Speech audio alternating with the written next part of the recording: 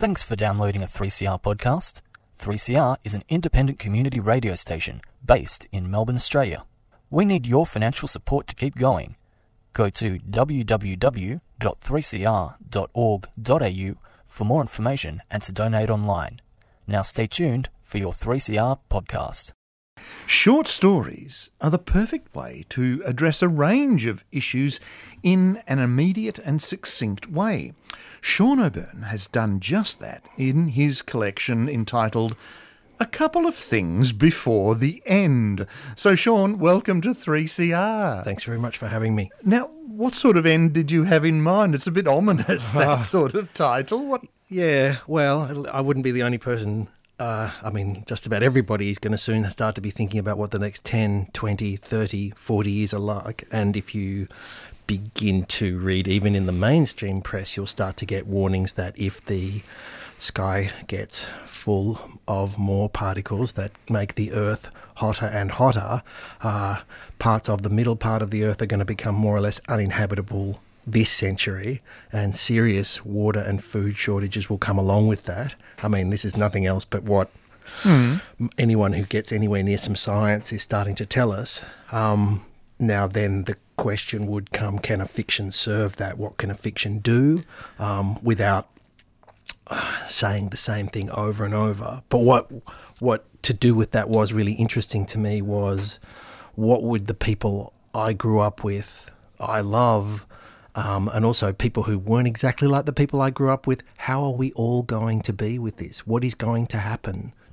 to quite the people I really know once serious privation, serious shortages start to happen all around us? There's one story at the end, Bunker, which goes into that. We'll come to that one, but there are other sorts of ends in mind here. The end of a period in your life.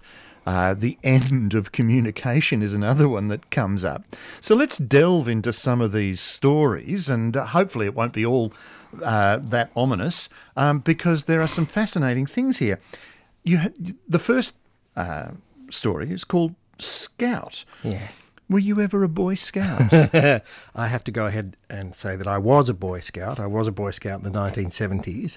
I was particularly bad at sport, which for an Australian boy is a special problem. But one thing they could find to do with me was put me in Cubs and Scouts, and that worked. I was especially bad at what in the 1970s was called footy clinic.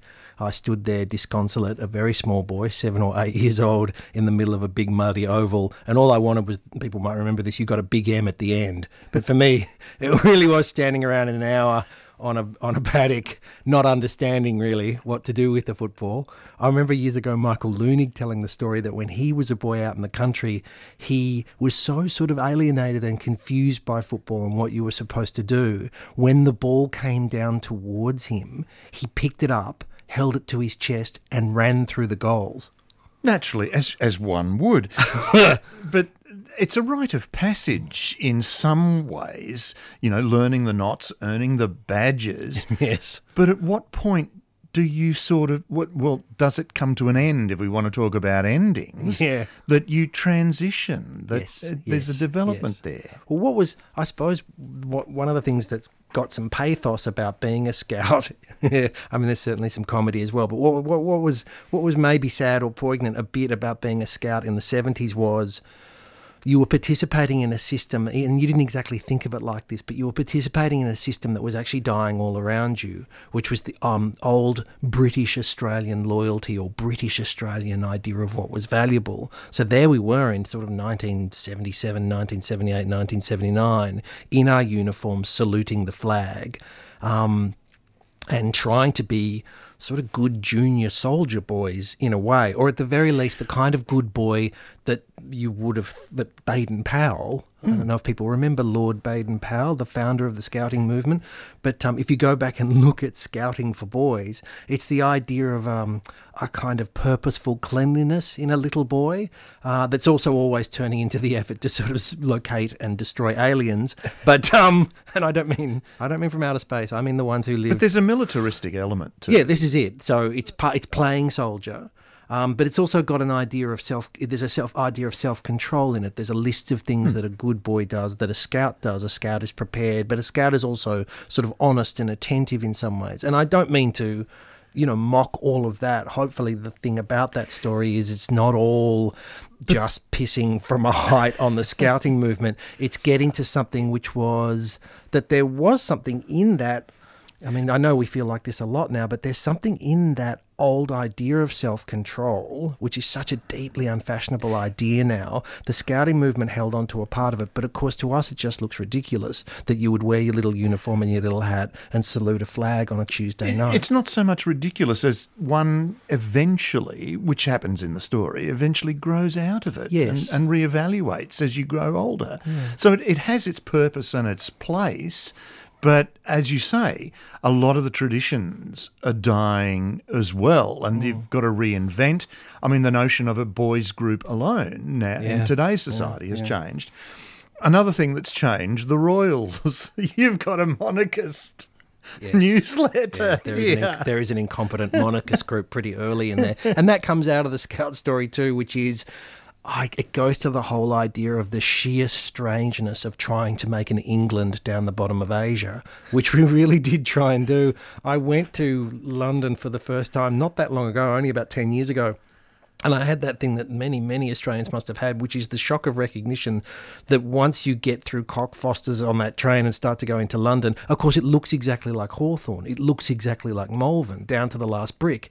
And you begin to understand in a way that you hadn't before that the effort was really just to make these places again. The idea of a Camberwell below Laos or below Papua, we really tried for that. And again, I think one of the things that's hopefully interesting about growing up in the 70s is I think the 70s was a real transition time where that old idea that we could somehow keep together an England down here began to break up and wash away. And so, and then I think plenty of people listening to this would know this, but in a way, the bill for that wasn't paid until the 1990s. In the 1980s, we had that exuberant time where we thought, well, no, there's going to be enough money in this, and we'll just be Australian. It's all right. We can let England go and it won't hurt us. By the 1990s, by the Howard years, you had the understanding that it was actually going to be something that we felt a lot more sour about and a lot more angry about, and we're going to punish somebody else for. But we still had politicians bringing back knighthoods and such like, and reviving the age of empire. That's interesting, but that was what was interesting about the Abbott attempt about the time of that story, about the time of that royal story, where it's really much too late now. And even people that you wouldn't expect thought the idea of Sir Prince Philip, the first Australian knight. Oh, that's right. It would be Prince Philip, the Duke of Edinburgh. That the whole country by 2015 couldn't take that. But just as Australia was reinventing itself or imagining its identity, which is a growing sort of evolution, the monarchy is sort of caught in the same bind. You know, Harry and Meghan don't make it into the story necessarily, as only slightly, but they're trying to establish their own identity in a new age. Yes. So can you hold on to the monarchy? No, this is it, where I think this is still true. This might go a little against what I just said, but I still think it's a strange schizophrenia. What you would think of as the old Australia still holds on a lot for monarchy and for an idea of England that still does persist. And one of the places it does persist is in those people, in that royal family, in the Queen, and to some extent now, I mean, we tried Diana, but now much more in William and Kate. But the thing about that is that it's just getting harder and harder for any family, any group of individuals to actually be able to carry off what you need to do to be a barely successful enough royalty in the face of the sheer amount of virulent attention that the entertainment system is going to want to put on you. It's pretty much going to be impossible to be monarchy in the next 50 years. But also then, the monarchy speaks to a tradition that goes back centuries, which hasn't necessarily evolved and changed with the mores that go on today. Which is its appeal, which is the thing we desperately hope for, that you could point to any one group of things and say, you won't change, will you? You'll stay the same, you promise. The problem is that, as you say, with Harry and Meghan, is that they couldn't take the deal they were offered because the deal starts to get so strange, which is, listen, you'll be a representative of what is good and in a sense is more self-controlled, this idea that we're after over and over again, but at the same time will pretty much persecute and you will be at you all the time. You'll open your door in the morning and hundreds of us will be trying to watch you. And they, I can't understand, I don't get a sense of whether this is to their credit or not, they just refused. They were like, this is so awful. This is more or less like a kind of strange, it's privilege, but it's also a persecution, and we can leave. Watch us leave. But there are people that can't leave in terms of the person putting out this newsletter hanging on to things that are in fact disappearing. Yes. So that's his tragedy in some ways. Yeah, and that points towards hopefully what people find to be a kind of turning point. When I was trying to make the book, I thought of it as a kind of curve down dark, curve down worse, which is, and as you said before, every so-called developed society is going to have this problem where an amount of its privilege, an amount of its wealth is just going to be taken off it, I would think, in some way before the end of the 21st century. And what we know from 20th century history is that if you take a reasonably privileged group and you take some of its privilege away, it gets astonishingly, like, just it will produce an amount of violence that's almost hard to understand that humans are capable of. Germany in the 1930s was industrialized, developed, in some way parliamentary place, but its middle class started to find what happens where the whole of its middle class turned into a working class, and that was enough. Once a bourgeoisie finds that it's not going to be a bourgeoisie anymore, well, it will literally run amok. And I think it's not too much to say that you can see it already happening, that the middle classes in, say, for example, England or in parts of the United States and then in parts of Europe are going to undertake a very vicious defence of the privilege that they've had so far. And the way in which that might play out, come to be in Australia, is something that I hope a fiction can at least try and think about, try and imagine. And try and address or get people to think about it. To get on to more prosaic issues. Yeah. You've got... Sorry. You've got one story here, Man's 88. Yeah. There you go. Let's talk about sex, shall we? Oh, no, let's take some happy relief. The protagonist here, I mean, you've got 2 Year 12 students discovering their sexuality, but they are, in fact, in a Catholic school. And here we go. And in Year 11, this couple, who were a married couple, came and talked to the whole year, like the entire year assembly, about how they never did it till they got married. And what's fascinating about this story is that the two kids in question are discovering their sexuality in an innocent way, and the first fumblings.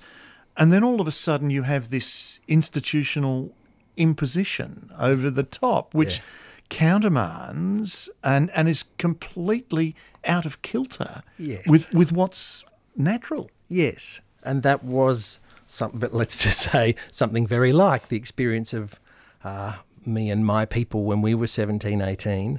I went to a suburban private Catholic school, like sort of lower level Catholic school. Not a single sex boys school. No, and that was that was the thing that saved us in a way. That was the best thing about it. Thank God. Please, we used to sometimes go and play footy against schools at more or less our level, and there was a kind of sadness in this too, where a lot of parents were working very hard out in the outer suburbs, to make that tiny difference between the local high school and the local college. And God bless, the parents were putting out thousands of bucks just so their kid could wear a pretty funny looking blazer, but they were going to a private school and that meant so much. And the promise that the private school gave to them was, well, we will get your kid at least through to the end of Year 12 and we'll maybe get your kid to a university. And that did come true for me, so I don't want to say everything against the school, but that story, Man's 88, it came out of a bigger sense to do with what you were talking about before, which was I didn't want the book just to be this sort of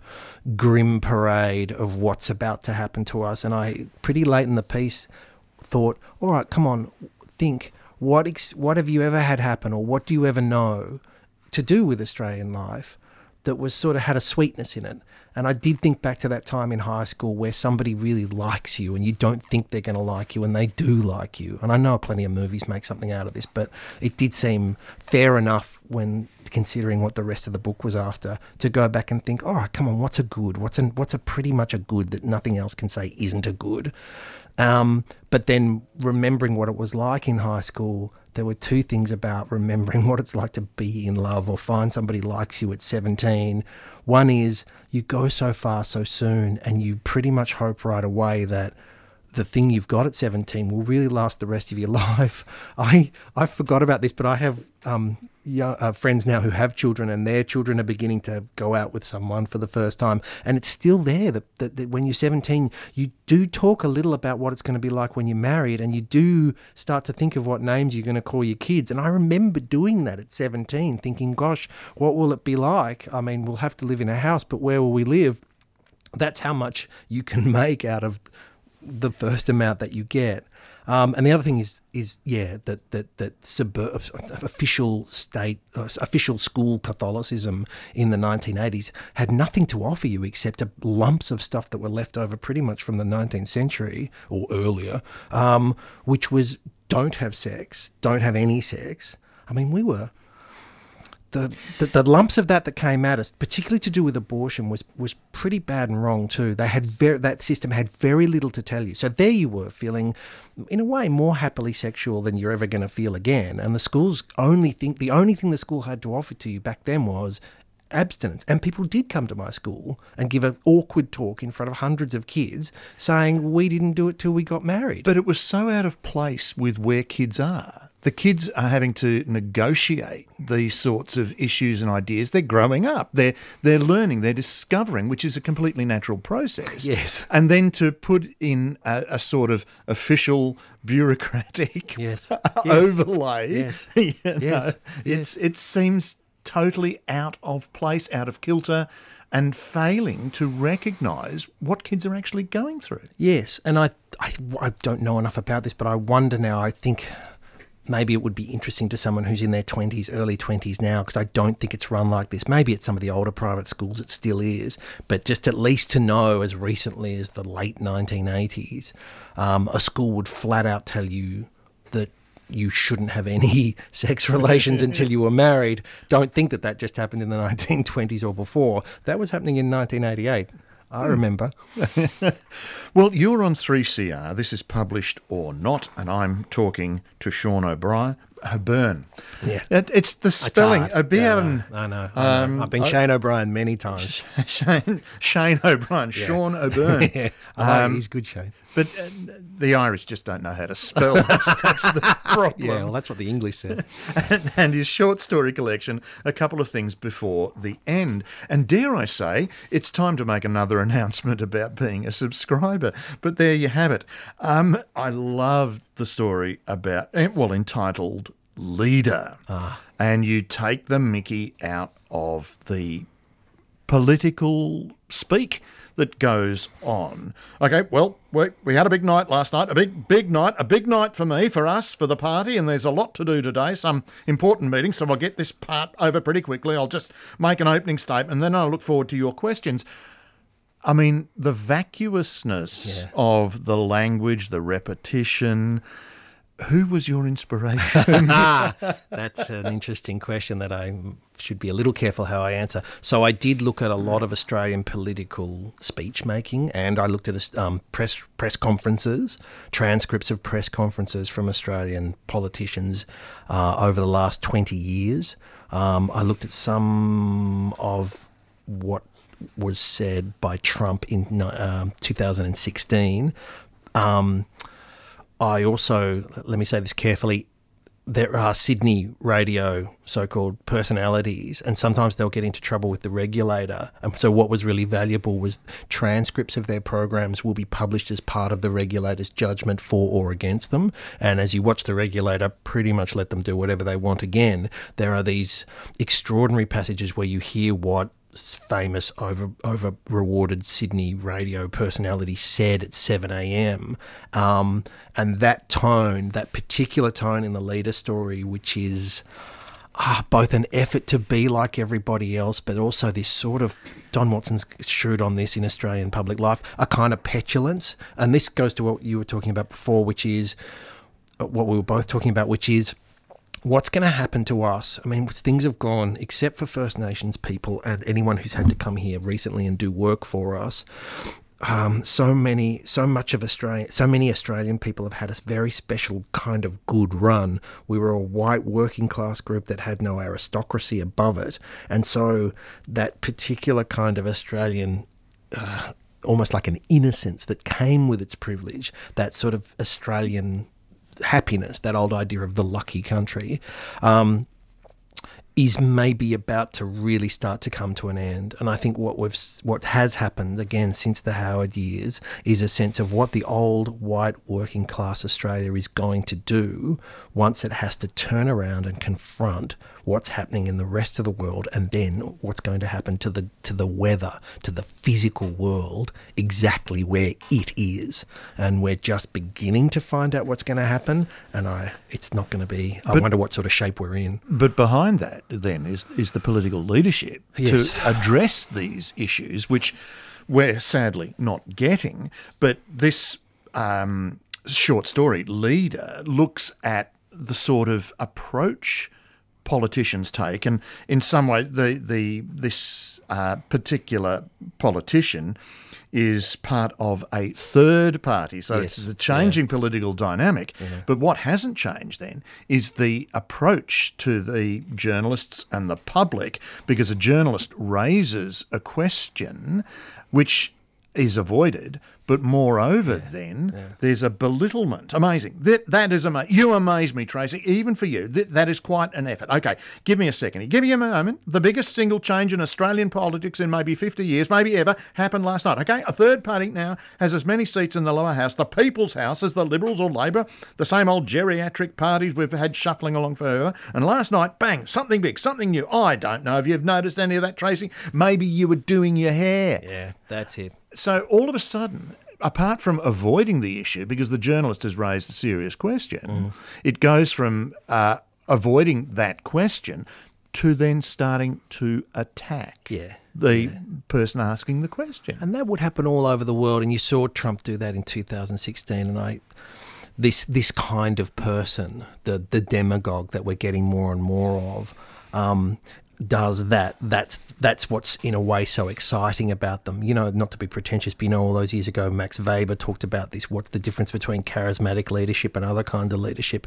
And what the charismatic leader will do, he will break the rules, the ordinary rules of what is cause and effect or lies and truth. And that's exactly their appeal. Like, the thing that's so hard to understand sometimes is if Trump lies, if Boris Johnson lies, why isn't there any sort of punishment? But that's exactly the attraction. At that point, the sort of civil society is broken down so badly that people want to be told lies. They're excited if they're told a lie. You know, some almost subterranean sense, they're wanting someone to lie more to them. And at that point, you get into this very dangerous second system where a big part of the population is starting to demand a certain kind of fantasy, and a person will come forward and say, yeah, I'll tell you that fantasy all the time. And we're now living in this So who's separate at amount. fault here? Politically, is it the politician or the people? Well, I think both. That's what's interesting about it and very frightening. Sometimes there's a way to talk about this where it's, oh, look what the politicians are doing. If only we had better leaders. But I always think it's something, this is going to sound, but it's worse than that. It's in the human itself. You will get individuals who will come out and help humans be more like this. But I wonder, I mean, part of the most serious thing in the books, really, sooner or later, is the idea of something like, I just don't know how a human psyche, a human personality manages to stop over-organising for itself and be able to, I don't know, give up so much of what it would ordinarily find necessary or pleasurable in order to stop a bigger thing happening. And we're going to find out. We're facing that Yeah, challenge we're going to get a on huge, so many fronts. in real-time test of this. Sometimes I think what a fiction says back to organised politics is could you please pay attention to whatever it is in the human psyche that's always not going to do that? That's the one warning sound that a fiction can put out. But in a way, sometimes a politics is going to have to, sometimes you would understand sooner or later a politics would have to ignore fiction, because a politics is, look, I hear what you say about how distorted and in a way necessarily narcissistic any human being is, but we've got things to do, so I'm going to have to find a way to get that narcissism in the service of what we'll need to do. But these stories, in fact, expose some of these flaws and faults, which points out the role of fiction, but whether then the reader can receive it and act upon it. I mean, there's another one here, Water Girl, Tai Tucky. Yeah. It's told in tweets. YouTube comments. YouTube comments, my apologies, because Water Girl is a sort of celebrity, as is Tai Tucky, yes. Their relationship. But there's so much trivial, banal commentary. Yes. In the middle of it all, there is this nub which goes to the heart of the problem, but nobody sees it. Everybody is so concerned with making their own statement, however vacuous or facile, which doesn't actually address the concern that's there. Yeah. One of the extra awful problems that we've got is that just at the point where we need to become more adult, we're so rapidly becoming less adult. In other words, that part of the psyche that is always too greedy to have something right away, be sure right away. Well, at this point in corporate capitalism, the largest and most profitable organisations on earth have found ways to make money off that. That Tai Tucky Water Girl story, it came from a couple of places, but one place it came from was just looking at things like, say, for example, a Drake video on YouTube, and noticing that there were 1.5 million comments underneath that YouTube video. You know, you see that little figure there. Sometimes it's comments 25, sometimes it's 725. This was 1.3 million. And if you go through, the thing that was so, I don't know, it shouldn't have been a surprise, but was a surprise, was the almost unbelievable repetition that people from all over the world, no matter where they were, from Venezuela to Nottingham, were saying the same things, and that those things were just that real, the froth at the top of the personality, the easiest stuff that you could drain off a self. Just love it, bad, what's up, for 1.3 million times. And we are making a world of that. And the question would then come, the worse the reality problem is, anyone interested in sort of psychoanalysis would know this, the worse the reality problem gets, the more this insistent, narrow fantasy will continue. The vacuousness, there's no discourse left, and it's appalling. But that's one of the saving graces of both literature and radio, where we can engage and indulge in that sort of conversation. But unfortunately, we also have to bring those conversations to an end because Ruminations is waiting outside. So the book, A Couple of Things Before the End, a collection of short stories. Sean O'Byrne.